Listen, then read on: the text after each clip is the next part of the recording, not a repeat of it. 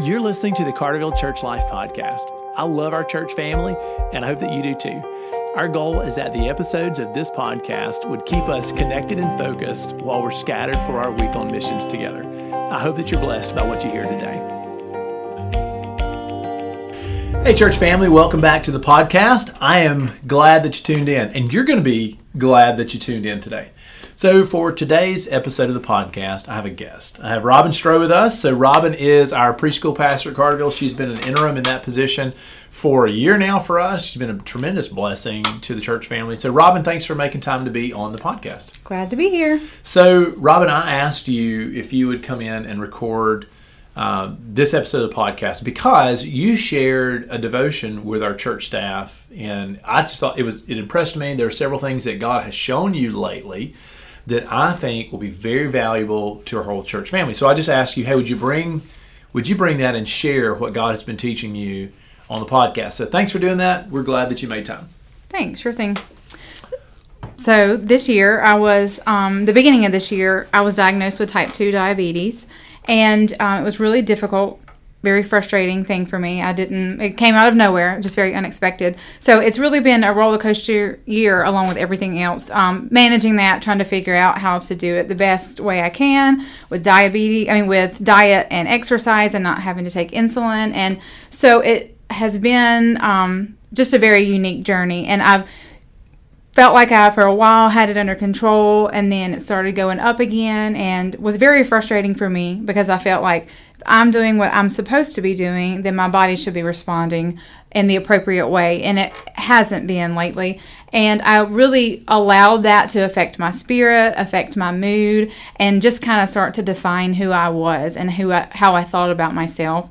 And over the past few weeks, I felt like God was prompting me to lean more on Him, to go to Him in prayer. And so there's a couple of things that He's taught me. The first one is simply just to pray. And most of us have heard these verses multiple times, but Philippians 4 tells us, do not be anxious about anything, but in everything with prayer and petition with thanksgiving, take your request to God. And the peace which surpasses all understanding will guard our hearts and minds in Christ Jesus. And I was not allowing Him to step in and give me that peace. I was working tirelessly to figure this out on my own and not relying on Him or His strength. So He has really taught me that. And we also looked at Romans 12 in Sunday school this week. And Romans 12:12 says, rejoice in hope, endure in suffering, and persist in prayer. And I felt like that was just another reminder of Him speaking into my life, saying, I have hope in Him. I need to endure in this time right now and just be persistent in my prayer to Him right now.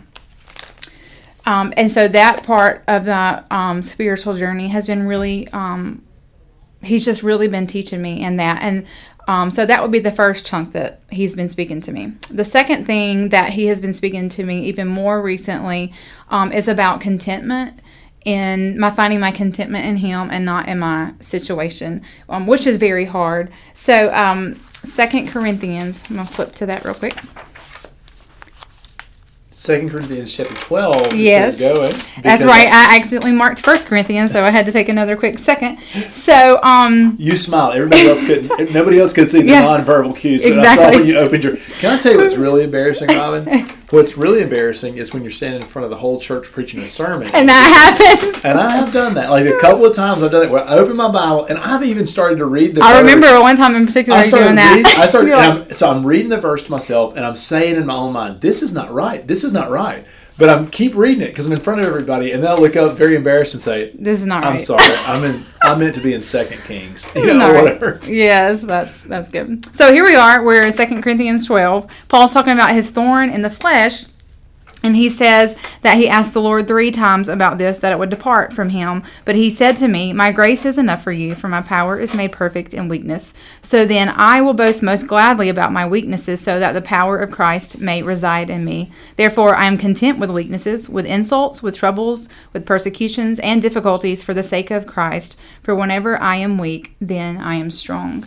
And I think this is just such an important reminder that it's not just to say that it's okay to have weaknesses. Like, we're going to have weaknesses. We're human. We're sinful by nature. There are things, whether they're physical weaknesses, whether they're spiritual, emotional, mental, we're all going to have weaknesses. And just a part of our culture is not to acknowledge those, is to deny those or to suppress them and to bring out the things that we like about ourselves.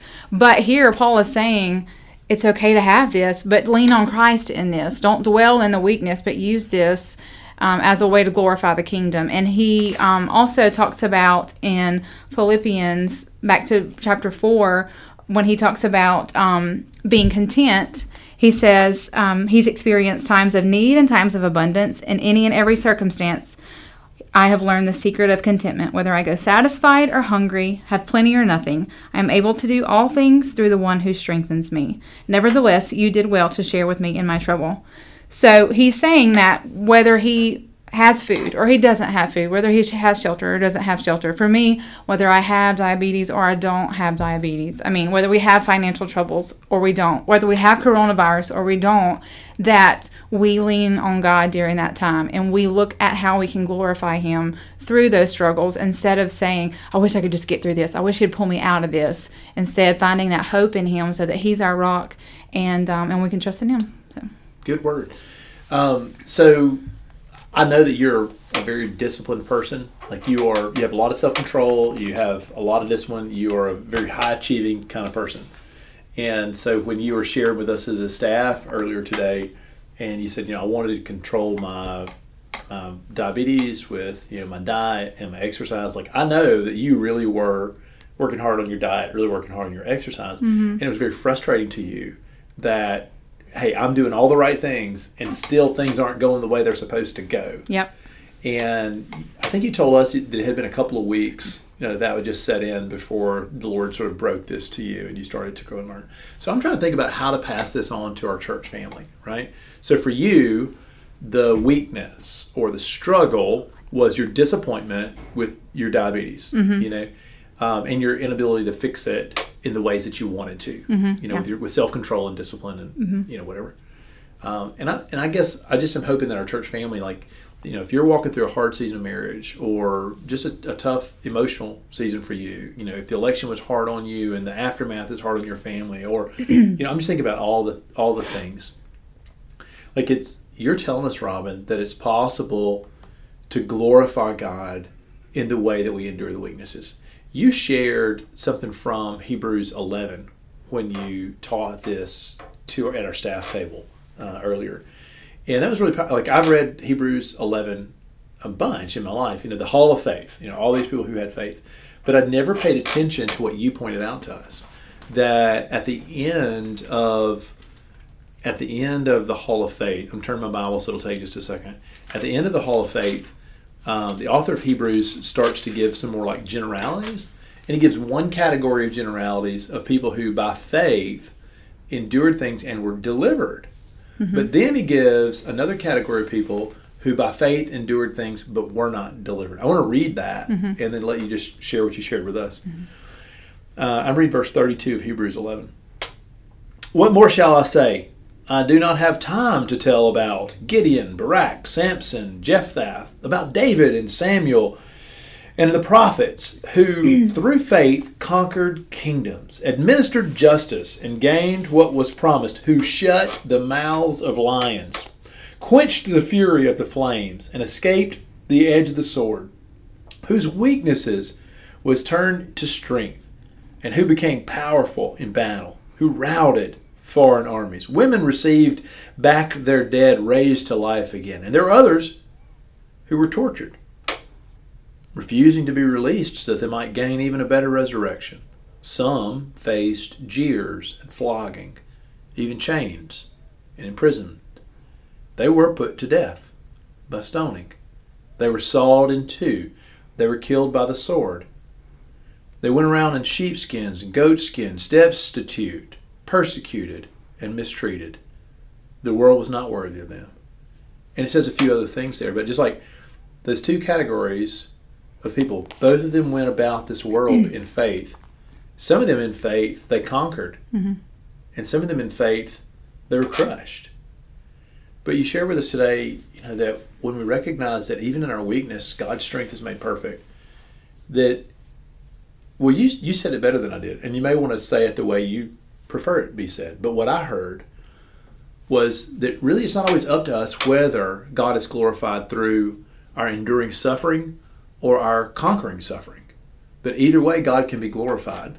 And as a believer, we have to walk in faith through that and lean personally on to the Lord in prayer and allow God to be glorified through the thorns in our flesh, whether they're resolved or whether they're not resolved. So if we're the person who is suffering with an illness or a marriage struggle, let God be glorified in the way we engage that. Or if we're the one who's enduring good health and a good season of marriage, God can be glorified in that. I don't remember exactly how you said that, but that really stuck with me. Well, it was probably because I was reading John Piper, and it's probably his words that were sticking with you. But I think, too, it's easy to glorify God when we're delivered out of a trial or a struggle or suffering, whatever that is. But it's hard for us to endure that with Him and look how we can glorify Him, because it's easy just to think, how do I get out of this? I want out of this now. I don't like the way this feels. I don't like this struggle. I don't like this temptation. I don't like this suffering. And so just to wish your way out of that instead of saying, God is here with me. How can I glorify Him in this? Just like we were saying, there are many men that God has used to be successful in battle. And then there are men that died by the sword. There are men who were great kings and leaders. And there were men who were imprisoned and in chains. And so following Christ does not guarantee us victory and glory and leadership and kingdoms and all of the good things and no suffering and no sickness. I mean, if that were the case, everyone would want to be a believer because they get all the good things, but doesn't work like that. And so just to know that, just like James says, you're enduring these trials, it's going to perfect our faith and it's going to make us steadfast. And I know when I look back on my life over the times that I have really struggled and I've really wrestled with my faith or have really gone through difficult times and I've leaned on God, that's the times that I've grown the most, not the good times are great, but those are not the times that stand out in my mind when my faith was perfected. My faith is perfected when I lean on Him in difficult times, and He gives me the strength to get through those. Thanks for sharing that, Robin. I appreciate it. Yeah. And you know this because just caring for the church, but it seems like right now is a time when we have lots of people in our church, who are going through surgeries or different treatments for cancer or illness. It just seems like right now, there's a lot of hurt around us, around people we love. And so it's a very appropriate time to share this. So if you've listened to the podcast today and found comfort in what the Lord has shown us through Robin, I just want to encourage you, share this episode, pass it along to some other people, because I think there's a great word here. Robin, thanks a lot for being with us. Sure thing.